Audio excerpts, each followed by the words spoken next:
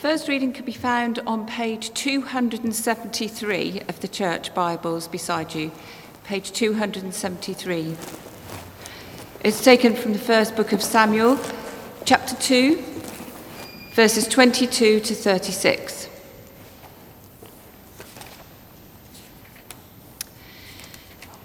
Now Eli, who was very old, heard about everything his sons were doing to all Israel, and how they slept with the women who served at the entrance to the tent of meeting. So he said to them, "Why do you do such things? I hear from all the people about these wicked deeds of yours. No, my sons, the report I hear spreading among the Lord's people is not good. If one person sins against another, God may mediate for the offender. But if anyone sins against the Lord, who will intercede for them?" His sons, however, did not listen to their father's rebuke, for it was the Lord's will to put them to death. And the boy Samuel continued to grow in stature and in favour with the Lord and with people. Now a man of God came to Eli and said to him, "This is what the Lord says. Did I not clearly reveal myself to your ancestors' family when they were in Egypt under Pharaoh? I chose your ancestor out of all the tribes of Israel to be my priest, to go up to my altar, to burn incense, and to wear an ephod in my presence.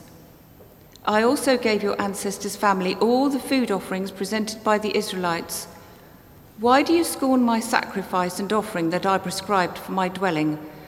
Why do you honour your sons more than me by fattening yourselves on the choice parts of every offering made by the people Israel? Therefore the Lord, the God of Israel, declares, I promised that members of your family would minister before me forever. But now the Lord declares, far be it from me. Those who honour me I will honour, but those who despise me will be disdained. The time is coming when I will cut short your strength and the strength of your priestly house, so that no one in it will reach old age. And you will see distress in my dwelling.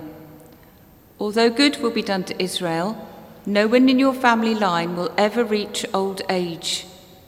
Every one of you that I do not cut off from serving at my altar, I will spare only to destroy your sight and sap your strength, and all your descendants will die in the prime of life. And what happens to your two sons, Hophni and Phinehas, will be a sign to you. They will both die on the same day. I will raise up for myself a faithful priest who will do according to what is in my heart and mind. I will firmly establish his priestly house, and they will minister before my anointed one always. Then everyone left in your family line will come and bow down before him for a piece of silver and a loaf of bread and plead, appoint me to some priestly office so I can have food to eat. This is the word of the Lord. Thanks be to God. Well, we're going to stand and sing again. The second reading is taken from St. Luke chapter 2, verses 22 to 40, and you'll find it on page 1028. When the time came for the purification rites required by the law of Moses, Joseph and Mary took him to Jerusalem to present him to the Lord, as it is written in the law of the Lord. Every firstborn male is to be consecrated to the Lord, and to offer a sacrifice in keeping with what is said in the law of the Lord, a pair of doves or 2 young pigeons. Now there was a man in Jerusalem called Simeon, who was righteous and devout. He was waiting for the consolation of Israel, and the Holy Spirit was on him. It had been revealed to him by the Holy Spirit that he would not die before he had seen the Lord's Messiah. Moved by the Spirit, he went into the temple courts. When the parents brought in the child Jesus to do for him what the custom of the law required, Simeon took him in his arms and praised God, saying, Sovereign Lord, as you have promised, you may now dismiss your servant in peace. For my eyes have seen your salvation, which you have prepared in the sight of all nations, a light for the revelation to the Gentiles and the glory of your people, Israel." The child's father and mother marveled at what was said about him. Then Simeon blessed them and said to Mary, his mother, "This child is destined to cause the falling and rising of many in Israel, and to be a sign that will be spoken against, so that the thoughts of many hearts will be revealed, and a sword will pierce your own soul too." There was also a prophet, Anna, the daughter of Penuel of the tribe of Asher. She was very old. She had lived with her husband 7 years after her marriage, and then was a widow until she was 84. She never left the temple, but worshipped night and day, fasting and praying. Coming up to them at that very moment, she gave thanks to God and spoke about the child to all who were looking forward to the redemption of Jerusalem. When Joseph and Mary had done everything required by the law of our Lord, they returned to Galilee and to their own town of Nazareth. And the child grew and became strong. He was filled with wisdom, and the grace of God was on him. This is the word of the Lord.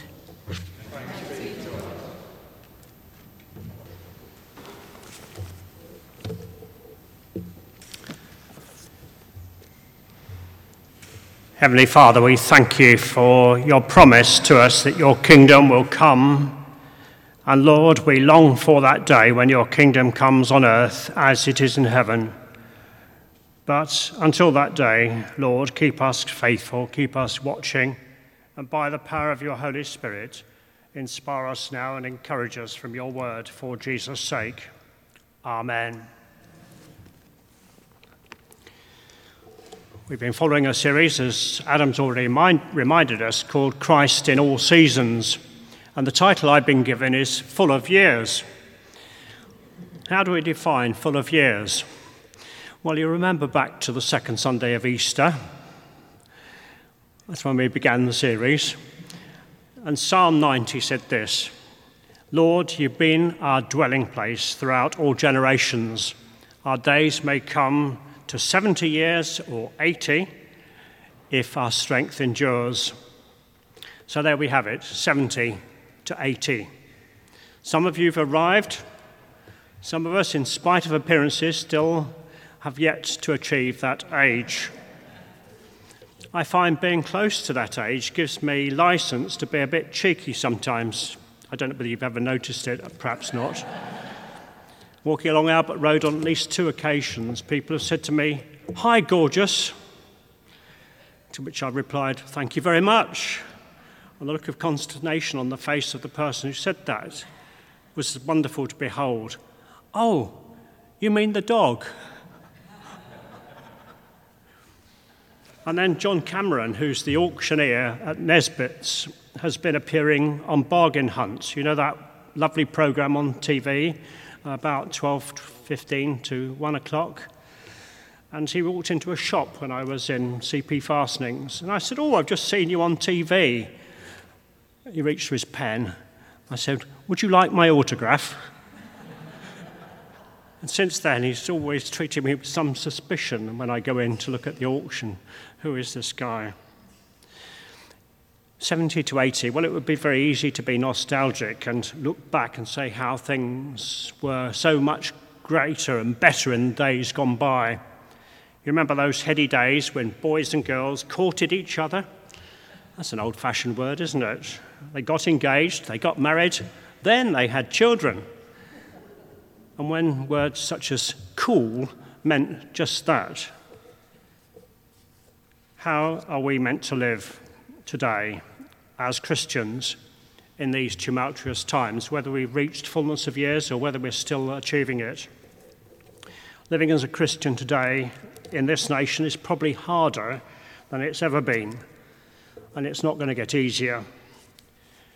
You'd be only too aware of how the press have hounded a Christian politician, even a politically correct one, in a way that people of other faiths, who are less likely to be politically correct, have not been subjected to such scrutiny.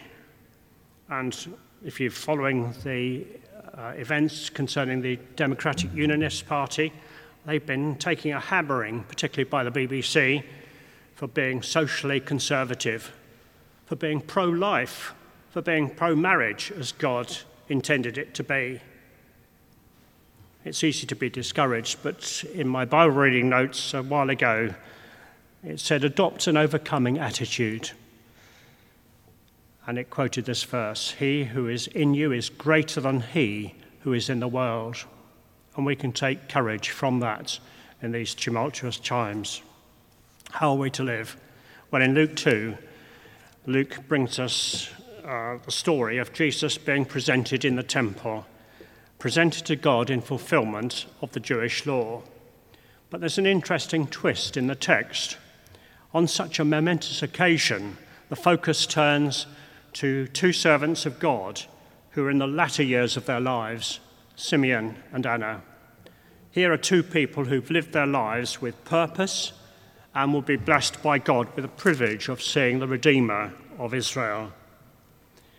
They came to see Jesus, but it's them that the passage invites us to think about and observe. In verse 25, there was a man in Jerusalem called Simeon.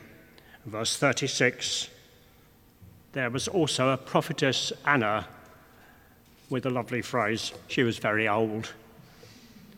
There are two older servants. These two older servants of the Lord can be an example to all of us of what it means to have a life of fruitfulness and purpose.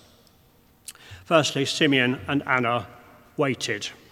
We're told in Luke 2, verse 25, Simeon, whose name means God heard, was waiting for the consolation of Israel.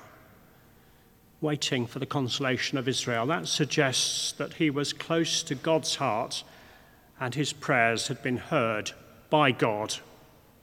In his senior years, Simeon wasn't focused on material things, but while waiting, focused on what was to come. And for him, it was the consolation of Israel, seeing the Messiah. No doubt a reference to the Messiah, and no doubt he'd been taught the prophecies about the coming of God's King. And the Spirit of God reveals to Simeon a very special promise in verse 26. Simeon, in your lifetime, you will see the Messiah.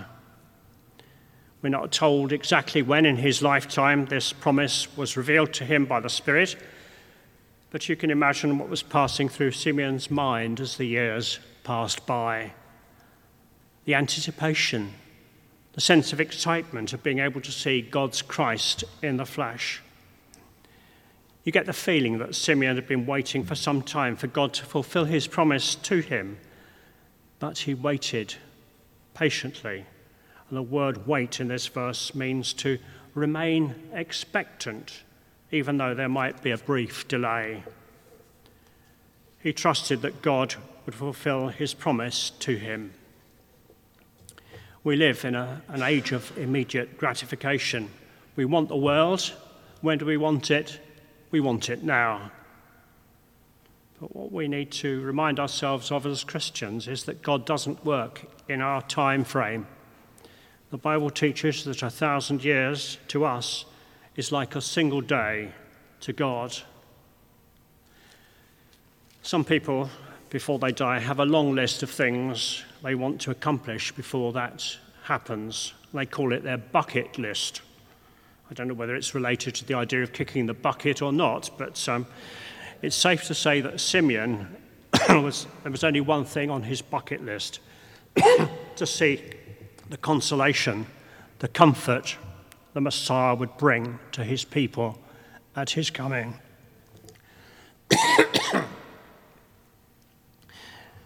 Simeon was part of a long line of waiting people.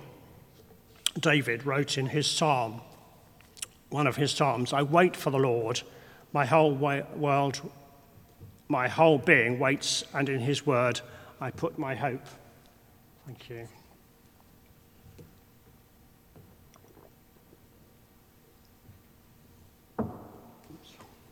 Sorry, it's being out of practice at public speaking. Another psalmist wrote, wait for the Lord, be strong and take heart and wait for the Lord.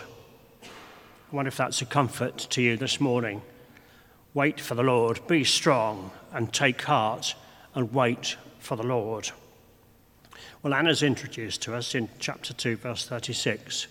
Her story is one of sorrow. She was married for just 7 years before her husband died and was left as a young widow. Unusually, she remained single. Anna would spend the whole of her life on her own, trusting in how God would provide for her physical needs. Just pause for a moment while we look after Mary.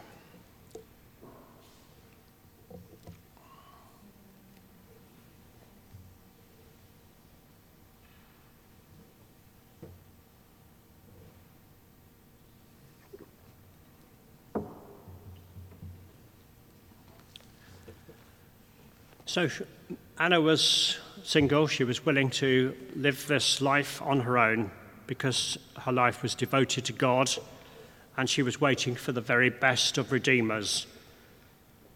What are we as Christians waiting for? What is the promise that we're waiting to see fulfilled? In many ways, we're all like Simeon. Simeon, confronted with the child Jesus, could have wondered, is this God's solution to a problem?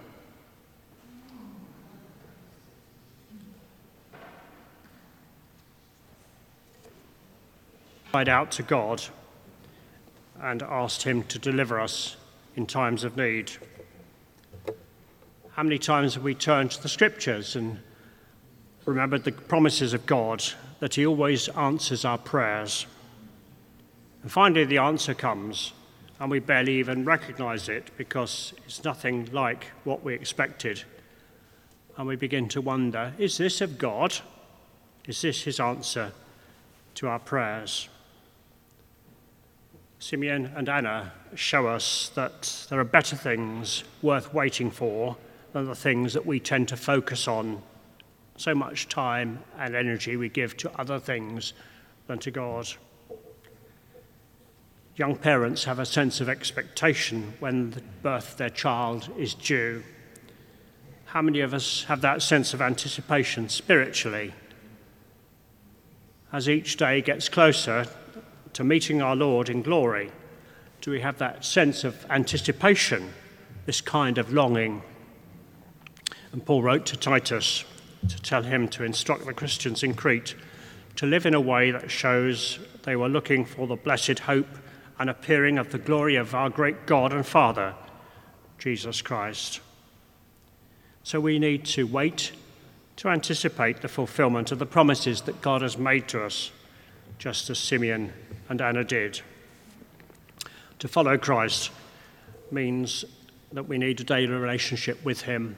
And to be honest, it's not always easy to do that.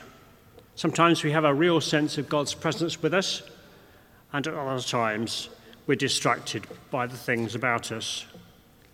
Waiting suggests idleness, but following Christ isn't a stagnant process. It's a journey. It's a daily relationship. Sometimes it takes our commitment to wait, knowing that God keeps his promises, even if they're not instantly kept. He always keeps his promises. Simeon and Anna, secondly, worked. Even in their advancing years, they continued to work for God. Simeon, we're told, was a worker for God. He was righteous and devout. And Simeon's life was characterized by God as one that was virtuous and sincere, unlike the house of Eli in the Old Testament reading that was in chaos morally and spiritually. Simeon was devoted to God and following God's law, even at his mature age. He wasn't, to coin a phrase, growing old disgracefully. And while we wait for the coming of Christ, we're encouraged to live holy lives and keep in constant prayer to God. He was the Lord's servant, we're told in verse 29, literally a slave. And sometimes we may think that people are too old, too frail, or too limited to be of much use to God. But Simeon's life is a rejection of that notion. And churches need to recognise the value of their seniors and make them feel that they're welcome and part of the church family. Simeon obviously didn't think of himself as of no value. He viewed himself as a servant of God who could do something. We're told that, verse 25, the Holy Spirit was upon him. The Holy Spirit was the one who guided and who directed his life. He was in tune with God and with his revelation. He was blessed with an insight that others didn't have, even some of the disciples. If we want to be filled with the Spirit, then we must be emptied of self. When we're moved by the Spirit, we can declare the wonderful works of God and the things that Christ has done for us. And of Anna, we're told that she was a prophetess, and God used her to reveal his truth to others. It's a role she took seriously and spent a long time doing. We're told that she worked at the temple all day, and sometimes it can feel like we're in church all day and every day. But the text tells us that she never left the temple, probably having a small dwelling there, and she was able to worship God and offer her life in his service. She was fasting and in prayer often. I doubt she was fasting just because she was poor, but rather she was seeking the Lord's will. She wanted to serve people. And she spoke of her Redeemer to others, verse 38. She spoke of the child to all who were looking forward to the coming of their Redeemer. She cared enough about people to tell others about him. So this morning, are we all righteous and devout, counting ourselves as servants of God? Are we those who are prepared to commit time to prayer and fasting if it's something that we feel we can do? As we relinquish for God, as we relinquish roles that we undertake for God, we should never say there's nothing more that we can do. There's always the work of prayer and the support of others. And finally, Simeon and Anna worshipped. Notice the responses of Simeon and Anna in this passage. Simeon responds to the fulfillment of God's promise by taking Jesus into his arms and praising God for his faithfulness, giving God worship. Worship literally means worth-ship. God is worth our time and energy and effort, and we worship him. God had given his servant peace because he has seen God's salvation. What else can we do but bless and praise God for all that he's done? And Anna, well, she worshipped God as well. How important is worship to us? It's a priority for us as Christians, I would suggest, on Sundays. Those of us who tend to come to this service more often than others are of a generation where worship on Sunday is the first thing that we do before anything else. And because we've been brought up to believe that Sunday is a day of rest and worship, worship is our priority. Walking the dog as I do after church on a Sunday morning, I often see people who would regard themselves as people of St. Jude's who are not in church.